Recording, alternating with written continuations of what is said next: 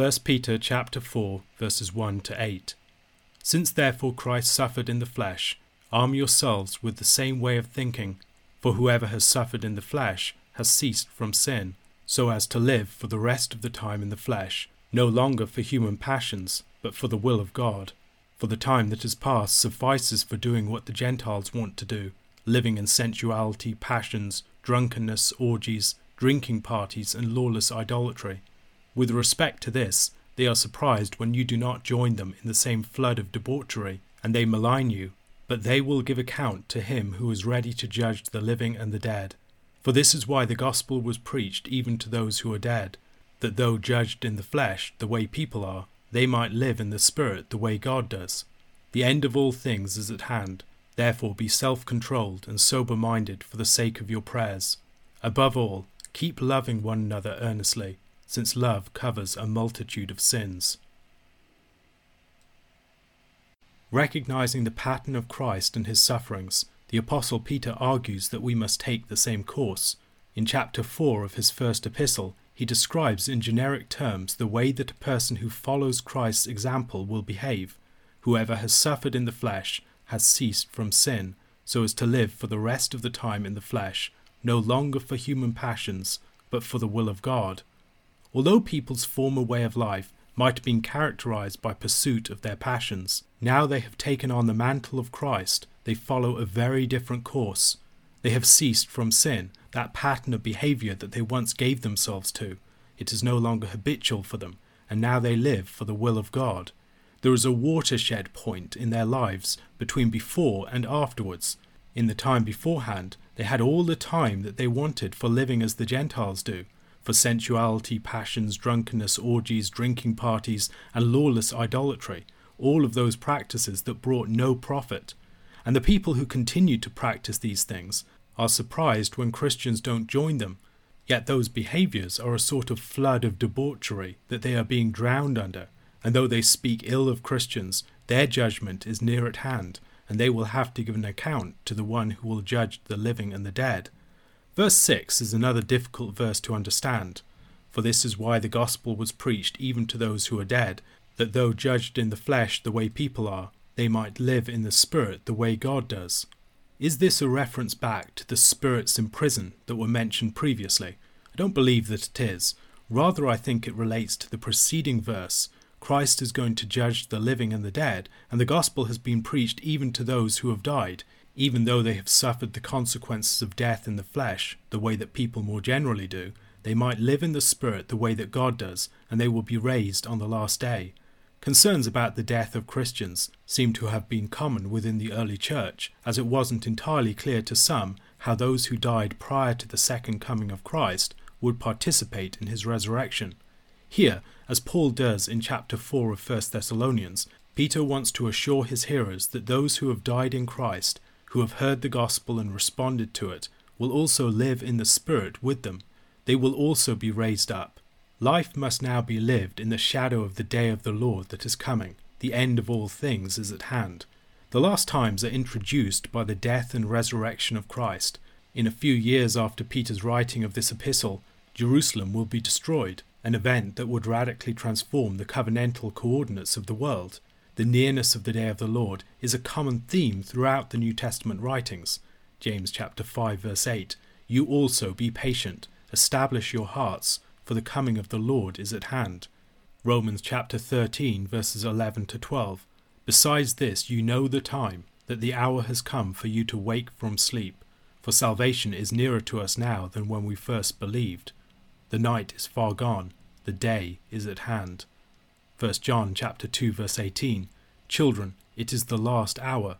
Revelation chapter 22 verse 12, "Behold, I am coming soon, bringing my recompense with me, to repay each one for what he has done."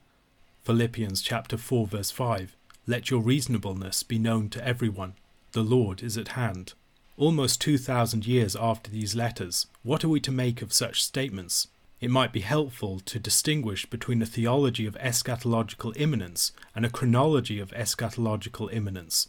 The present age is penultimate, and in the light of Christ, the judgment that we await in the future is already in the process of arriving. The future that we await at the end is already incipiently operative in the present age. This, however, is not the same thing as saying that the final day of the Lord is going to occur in just a few years' time. Recognizing all of this, we must be alert, sober, to stay awake and be vigilant. The Apostle Paul makes a similar point in 1 Thessalonians chapter 5 verses 4 to 8. But you are not in darkness, brothers, for that day to surprise you like a thief. For you are all children of light, children of the day. We are not of the night, or of the darkness. So then let us not sleep, as others do, but let us keep awake and be sober. For those who sleep, sleep at night, and those who get drunk are drunk at night. But since we belong to the day, let us be sober, having put on the breastplate of faith and love, and for a helmet the hope of salvation. Having slept in death on Holy Saturday, Christ rose on Easter Day, and as a result, as we look forward to that final day and to the general resurrection, we are looking forward to something that has already been realized in him, and to something of which we already have a foretaste and an anticipation as we live in him. As the realities of the end of history are already at work in the middle of history, we must live our lives accordingly. We must keep our wits about us, be alert. We must recognize the transitory character of current activities. We must be sober so that we can watch and pray, bracing ourselves for the coming of the time of testing. We must keep ourselves prepared for prayer. We must keep short accounts with God and be at peace with our neighbours. We are marked out as children of God by our love and our commitment to each other. This will be increasingly important as the times of testing comes. Love covers a multitude of sins. Similar statements are found in James chapter 5 verses 19 to 20. My brothers, if anyone among you wanders from the truth, and someone brings him back, let him know that whoever brings back a sinner from his wandering will save his soul from death, and will cover a multitude of sins.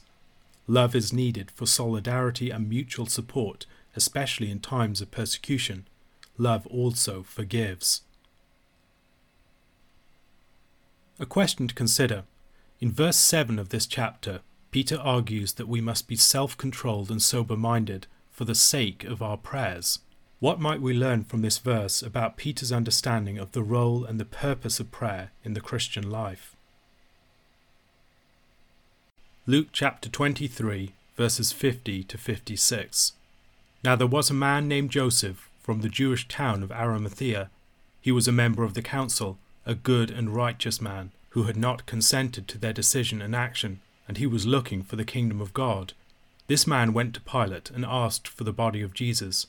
Then he took it down and wrapped it in a linen shroud and laid him in a tomb cut in stone, where no one had ever yet been laid. It was the day of preparation, and the Sabbath was beginning.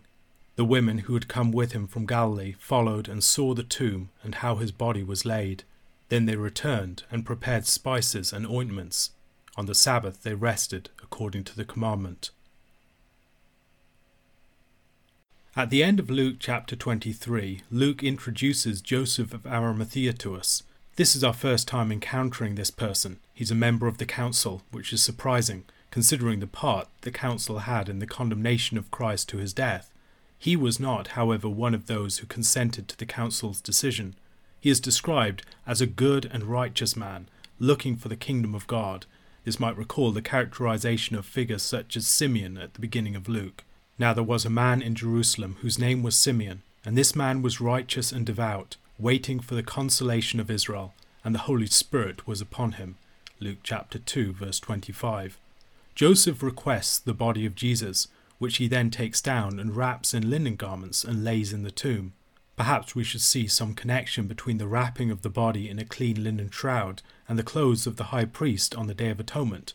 It also recalls the beginning of Luke's Gospel, where Jesus' body had earlier been wrapped and laid in something, wrapped in swaddling clothes and laid in a manger. In that account there had been a Joseph and a Mary. The death and the resurrection of Christ should be seen as a new birth event. There is a fulfillment here of Isaiah chapter 53 verse 9, making the grave of Christ with a rich man at his death. Jesus is buried in a way that shows honour to his body. The tomb in which Jesus is buried is cut into the rock. As Jesus emerges, he will be like a stone taken from a quarry. Isaiah chapter 51 verse 1. Listen to me, you who pursue righteousness, you who seek the Lord. Look to the rock from which you were hewn, and to the quarry from which you were dug. Jesus Christ is the great stone that will become the chief cornerstone of a new temple. We might think here of the stones of Solomon's temple described in 1 Kings chapter 7 verses 9 to 12. A stone is placed over the entrance to the tomb. This stone will have to be removed for Jesus to come forth. The grave as we see it in the Gospels is also a prison, covered by a stone, sealed and guarded by soldiers. When Christ comes forth, he breaks open the prison of the grave and also the prison of his tomb. The women are present at the burial and at the tomb. They are present at the cross, present at the burial, and present on the morning of resurrection. They are in many respects the heart of the faithful community. We can often focus upon the male apostles as the appointed leaders and guardians of the people of Christ, but Christ himself wants us to attend also to the women and the children at the heart, as models of faith. The chapter ends with the rest of the Sabbath. The resting of the women on the Sabbath parallels Jesus' resting in the tomb on the Sabbath. At the end of his great work on the 6th day, Jesus had cried out, "It is finished." The work of the old creation had been wrapped up, completed in the work of the cross, and on the 7th day, the day of the Sabbath, Jesus rested. Luke chapter 24 verse 1 will introduce the first day of a new creation. A question to consider. We have noted some of the parallels between Christ's birth and his death and resurrection. What are some further details that might help us to fill out these connections?